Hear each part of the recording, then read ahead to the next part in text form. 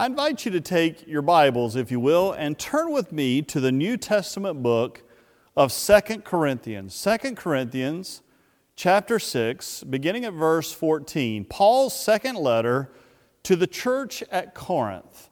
Chapter 6, beginning at verse 14, where Paul writes, "Do not be mismatched with unbelievers. For what partnership is there between righteousness and lawlessness? Or what fellowship is there between light and darkness? What agreement does Christ have with Beliar? Or what does a believer share with an unbeliever? What agreement has the temple of God with idols? For we are the temple of the living God, as God said, 'I will live in them and walk among them, and I will be their God, and they shall be my people. Therefore come out from them and be separate from them, says the Lord, and touch nothing unclean. Then I will welcome you, and I will be your Father, and you will be my sons and daughters, says the Lord Almighty.' Since we have these promises, beloved, let us cleanse ourselves from every defilement of body and of spirit, making holiness perfect in the fear of God." Will you pray with me? Almighty God, we give you thanks for your holy word and for this privilege of studying it together. And God, as I stand before these, your people, this is your church. I pray that this would be your message and not my own. Through the name of Jesus, who is the Christ. Amen. Paul's letter to the church at Corinth takes an interesting turn here. As a matter of fact, scholars are a little confused at times of why does this seem to be inserted here? Paul had been talking with the church at Corinth. His relationship had been strained for a while. Now there's reconciliation and healing, and in the midst of that, there's this pause, this insert beginning at chapter 6, verse 14, where Paul begins to caution the church and encourage the church not to get drawn into the darkness, not to get absorbed into the world, not to forget our identity or the church's identity as the body of Christ, the temple of the living God. And a contrast is set up. A contrast between righteousness and lawlessness. A contrast between light and darkness. A contrast between Christ and Beliar, or Belial, depending on which translation of the Bible you have. And that was a name that was used for Satan. So in other words, a contrast between Christ and Satan. Paul reminds the church we are called to be the temple of God. He reminds us of the covenant that God made with us. "I will be your God," God said, "and you will be my people." It's the covenant relationship that God established with Abraham throughout the Old Testament. Jesus reaffirms, and Paul now affirms. I'll be your God. You'll be my people. The church is called to be the temple of God. We together as the church are called to be the temple of God. You, wherever you are right now, you are called by God to be the temple of God. We're to be a place and a people with whom God dwells. God said, "I will live in them." God's desire is to live in you and to live in me, to live in us and to walk among us. That's why I love the Greek word for church, which is ekklesia. That word actually means to be called out. We are a called out people. We're called to be a people of God. We're called to be different than the rest of our world. Not that we're holier than thou, but set apart by God to be the people of God, a witness for God, a people that witness to our community and calls our world to faith in our Lord and Savior, Jesus Christ. And this contrast that Paul sets up does not mean that we are called to separate ourselves from the world in the sense that we become isolated. No, actually, if you read the Gospels, Jesus is continually being criticized by the Pharisees and others for eating with tax collectors and sinners, for allowing a sinful woman, as the Scripture says, to wash his feet. He was constantly among the least, the last, the lost, the outcast, the sinners. The challenge that Paul is bringing is that we not be absorbed into it, that we be a witness to the world, not absorbed in the world. And so then Paul says in chapter 7, verse 1, since we have these promises, that God is with us, that God will dwell in us, that God will walk among us, that God will be our God and we will be His people, then he says, beloved, let us cleanse ourselves from every defilement of the body and of spirit, making holiness perfect in the fear of God. Based on these promises, let us cleanse ourselves and make holiness perfect in the fear of God. That Greek word for cleanse is the Greek word katharizo. And when you read it, it's the word for cleanse, yes, to purify, to purge. It's a way of saying as we get started, as we now have these promises, one of the first things we do as Christians, one of the first things we do then as the church, one of the first things we do as disciples is to cleanse ourselves, to ask God to come in and cleanse us, to purify us, to purge us. We're in this season of Lent. The color goes to purple. It's a reminder of our repentance. It's a reminder of the royalty of God. But it's a reminder for us to prepare ourselves to seek to be those disciples that God is calling us to be. And Paul here is going as a reminder that your body is a temple of the Lord. So cleanse the temple. Just like Jesus cleansed the temple when He came into Jerusalem, now we're being told, cleanse our temple. Allow God to come in and flip over the tables that are in our hearts and in our lives and make sure that we are the vessel that God is calling us to be. One of my favorite people in my ministry was a layperson at the church I had in Whittier, just outside of Cherokee, North Carolina. When I was in seminary, Nancy and I lived there, and Emerson Cathy was my lay leader of the church, and he was an amazing carpenter, a finished carpenter, and he and I we just hit it off. He was an elderly gentleman when I was there, and actually had the privilege of going to do his funeral service. He had actually put it in his will with the family, whenever I die, please ask Terry to come back. I was so honored because he was such a special person and he taught me so much about prayer. I've shared with some of you before, if we don't learn as clergy from our lay people who are spiritual giants, we are missing so much when God puts these people in our lives. And Emerson had the gift of prayer. His prayers were deep and they were incredible, but the other thing is he was one of those few people that if somebody asked him to pray for something, he would pray about it, but he would come up before they ever could see the answer and would go, God has revealed that your prayer has been answered and here's what's going to happen.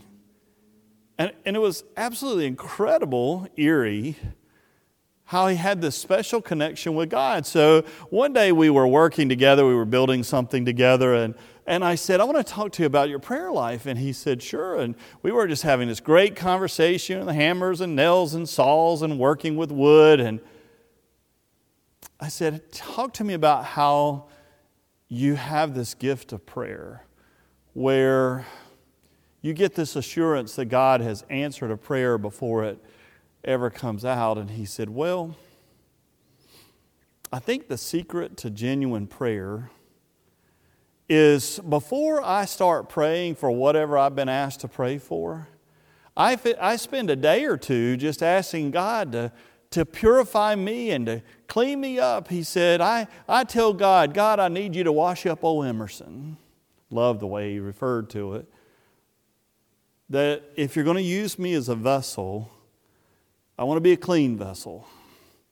So God, I ask that you would just clean me up and make me pure and holy, and whatever needs to be dealt with, God, I pray you'd help me deal with it. And he goes, once I've asked God to clean up the bowl or the vessel, then God can use me to pray for others.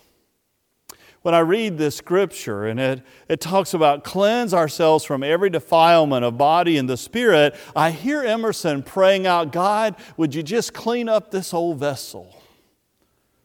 Would you just clean up this old vessel so you can use me somehow for your glory and your honor? Paul says, first of all, let us cleanse ourselves from every defilement of body and the spirit, making holiness perfect in the fear of the Lord. Holiness. Now that's a scary word for most of us. When we think about being holy, we just go, not me, I am anything but holy. Well, we can't make ourselves holy. Holiness occurs by God's grace. And that's why Paul says, then since we have these promises that God is working in us and God is living in us and God will walk among us, God can make us holy. The Greek word hagios. It means to be consecrated. Consecrated for God. Allowing God to consecrate our lives. Think about what that would be like if we pray, God, I want you to consecrate me for your work, for your ministry, for your service. Let my life somehow reflect your glory and let my life be a reflection of you. It means to be holy means to be consecrated, to be moral, to be sacred. But again, not by our own power and our own might. It's a gift from God. Since we have these promises, then we can call on God to make us holy, making holiness perfect. And that's epiteleo, which means that God can make us complete. God can finish that work within us. The song, Love Divine, O Love Excelling, Charles Wesley hymn, it talks about finish then thy new creation. That God makes us perfect. It's not something we do, I'm perfect, but God perfects us by His grace. That when we're vulnerable and we open ourselves up and go, God, purge me, purify me, cleanse me, God, make me holy, consecrate me to be a vessel for you, then God can use us. All out of the fear of the Lord. And that Greek word, phobos, it actually means reverence. Respect. Out of reverence for God, out of respect for God, out of a sense of awe for God. I've shared with you before, one of my fears of the contemporary church, and I'm not meaning style of worship, I'm just meaning the church of today, is that we lose the sense of awe, that sense of I am in the presence of God, that sense of I am humbled just to be in your presence, that sense of who am I to be in the presence of God, that fear, that awe of God. Well, holiness, that's a challenging thing for us as we think about being disciples of Jesus Christ. We've been talking about during the season of Lent, what does it mean to be an apprentice of Jesus Christ? Last week we talked about you take a towel and take a knee and serve on behalf of Christ. But to be holy, the discipleship, to be an apprentice means to be holy as God is holy, but it's by His grace. Well, what does that even mean? We love to talk about Jesus died on the cross for our sins, that we can be forgiven. That's a gift that we receive. It's grace that we receive. But holiness is our reaction to it. Again, it's a gift of God's grace, but it's our response to this grace to seek to live a life that is holy, moral, sacred, consecrated to God. And how do we define what that looks like? Well, John Wesley talked about holiness as scriptural holiness. So there's a lot of conversation in our world today about social holiness or personal holiness, but then we tend to get caught up in groups of trying to find, well, this is what holiness looks like. No, this is what holiness looks like. John Wesley's view was, well, actually, if you want to know what holiness looks like, go to the Scriptures and see how does God define holiness. There's a little bit of arrogance, I think, upon the church today where we think everything is our decision. Wesley talked about scriptural holiness. How do we discern how God defines holiness? What does that look like? As a matter of fact, Wesley was at a Methodist conference and was asked, what may we reasonably believe to be God's design in raising up preachers called Methodists? And his answer was, to reform the nation, particularly the church, and I love that, to reform the nation, particularly the church, and spread scriptural holiness over the land.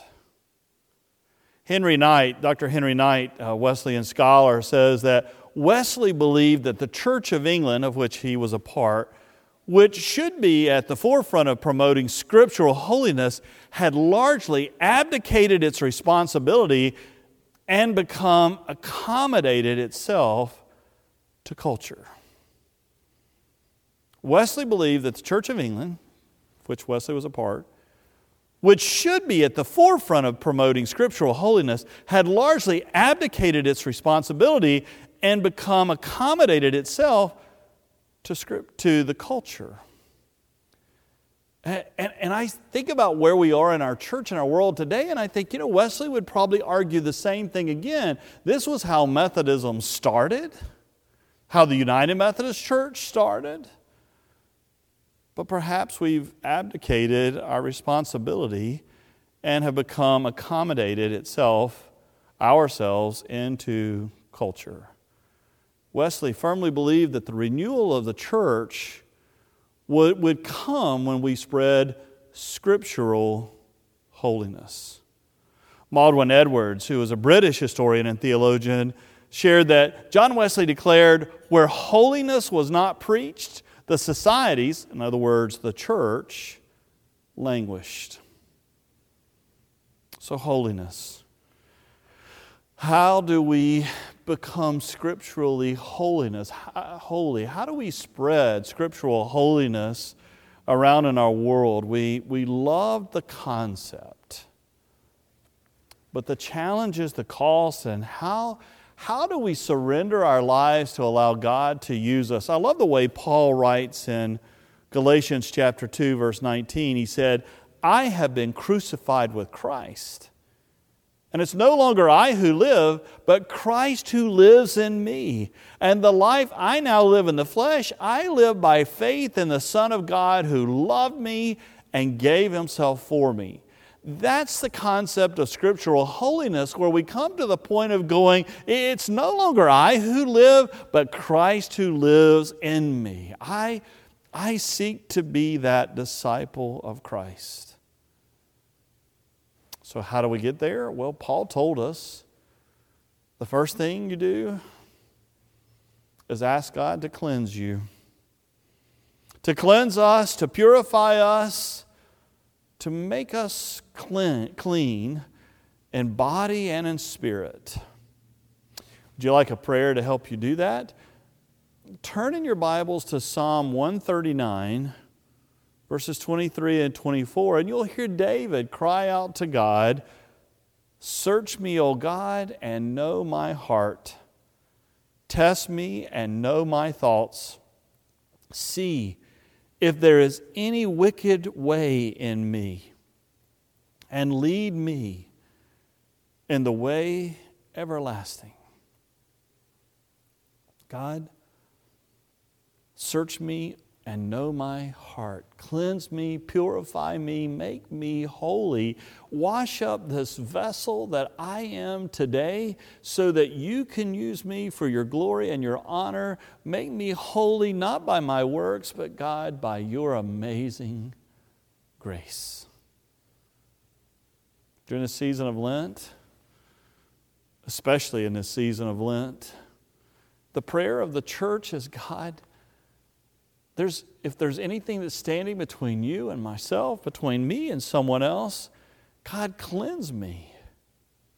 If there's something that I'm doing in my life that doesn't reflect you living in me, you walking with me, as Paul says, then God, I pray you would bring it to my attention, bring it to my face, place it before me, and God, I pray that you would forgive us and cleanse us, remove that. And then Paul says, make holiness perfect. Being a Christian is our identity. I think the church can transform the world and spread scriptural holiness when being a Christian, being a disciple of Christ, becomes our identity and not just something that we do on Sundays or whenever we may be joining to worship and to share together the scripture that we're sharing right now. But being a Christian is our identity. Being a disciple is our identity. It's our being. It's our essence. It's our spiritual DNA. It's that which defines us. This is who I am. In other words, when our faith is no longer our religion, but it's our soul. It's our essence. In 1 Peter 1:13, Peter writes, therefore, prepare your minds for action, discipline yourself, set all your hope on the grace that Jesus Christ will bring you when He's revealed. Like obedient children, do not be conformed to the desires that you formerly had in ignorance. Instead, as He who called you is holy, be holy yourselves in all your conduct, for it is written, you shall be holy, for I am holy. Where Paul passionately pleads in Romans chapter 12, which is his masterpiece writing of Romans, Paul says, I appeal to you, therefore, brothers and sisters, by the mercies of God, to present your bodies as a living sacrifice, holy and acceptable to God, which is your spiritual worship. Do not be conformed to this world, but be transformed by the renewing of your mind so that you may discern what is the will of God, what is good and acceptable and perfect. And then Paul writes to his apprentice Timothy. In 1 Timothy chapter 4, you can see Paul beginning to hand the baton over to Timothy. Paul says, let no one despise your youth, but set the believers an example in speech and conduct and love, in faith and purity. We're called to be holy. Not holier than thou. That's a different story.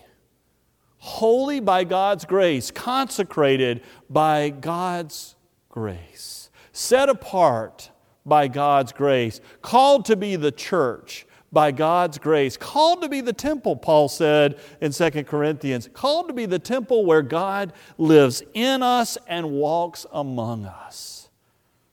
That's who we're called to be.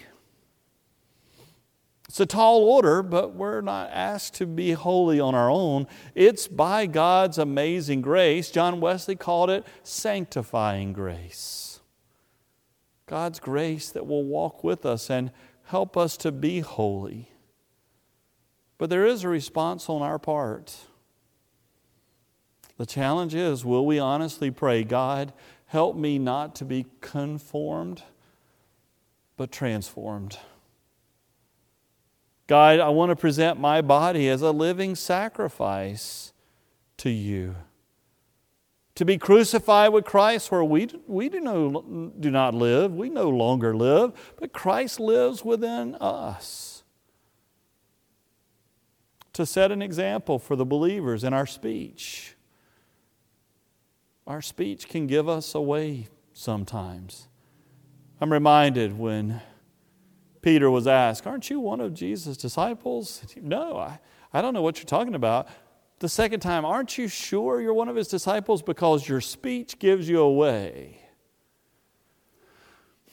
Does our speech give us away that we are disciples of Jesus Christ? The way we speak and live our lives, not only on Sunday morning, but when we're in the boardroom, when we're in the office, when we're at the ball field, when we're at lunch, when we're gathered together with a group of friends. Does our speech give us away? Our conduct, how we live our lives? Does our conduct reveal that we're disciples? I mean, do we have to tell everybody we're a disciple, or can people see it in the way we live our lives, the way we love our God, and the way we express that love for our neighbor? Now, set an example in speech and conduct and love and faith and purity. So hear these words from Jude. It's one of those books that you may not read very often, but I invite you to turn to it. You can read the whole book pretty quickly because it's only one chapter. So hear these words where Jude says, "Now to him who is able to keep you from falling and to make you stand without blemish in the presence of his glory with rejoicing, to the only God, our Savior, through Jesus Christ our Lord, be glory and majesty, power and authority before all time and now and forever. Amen." Amen.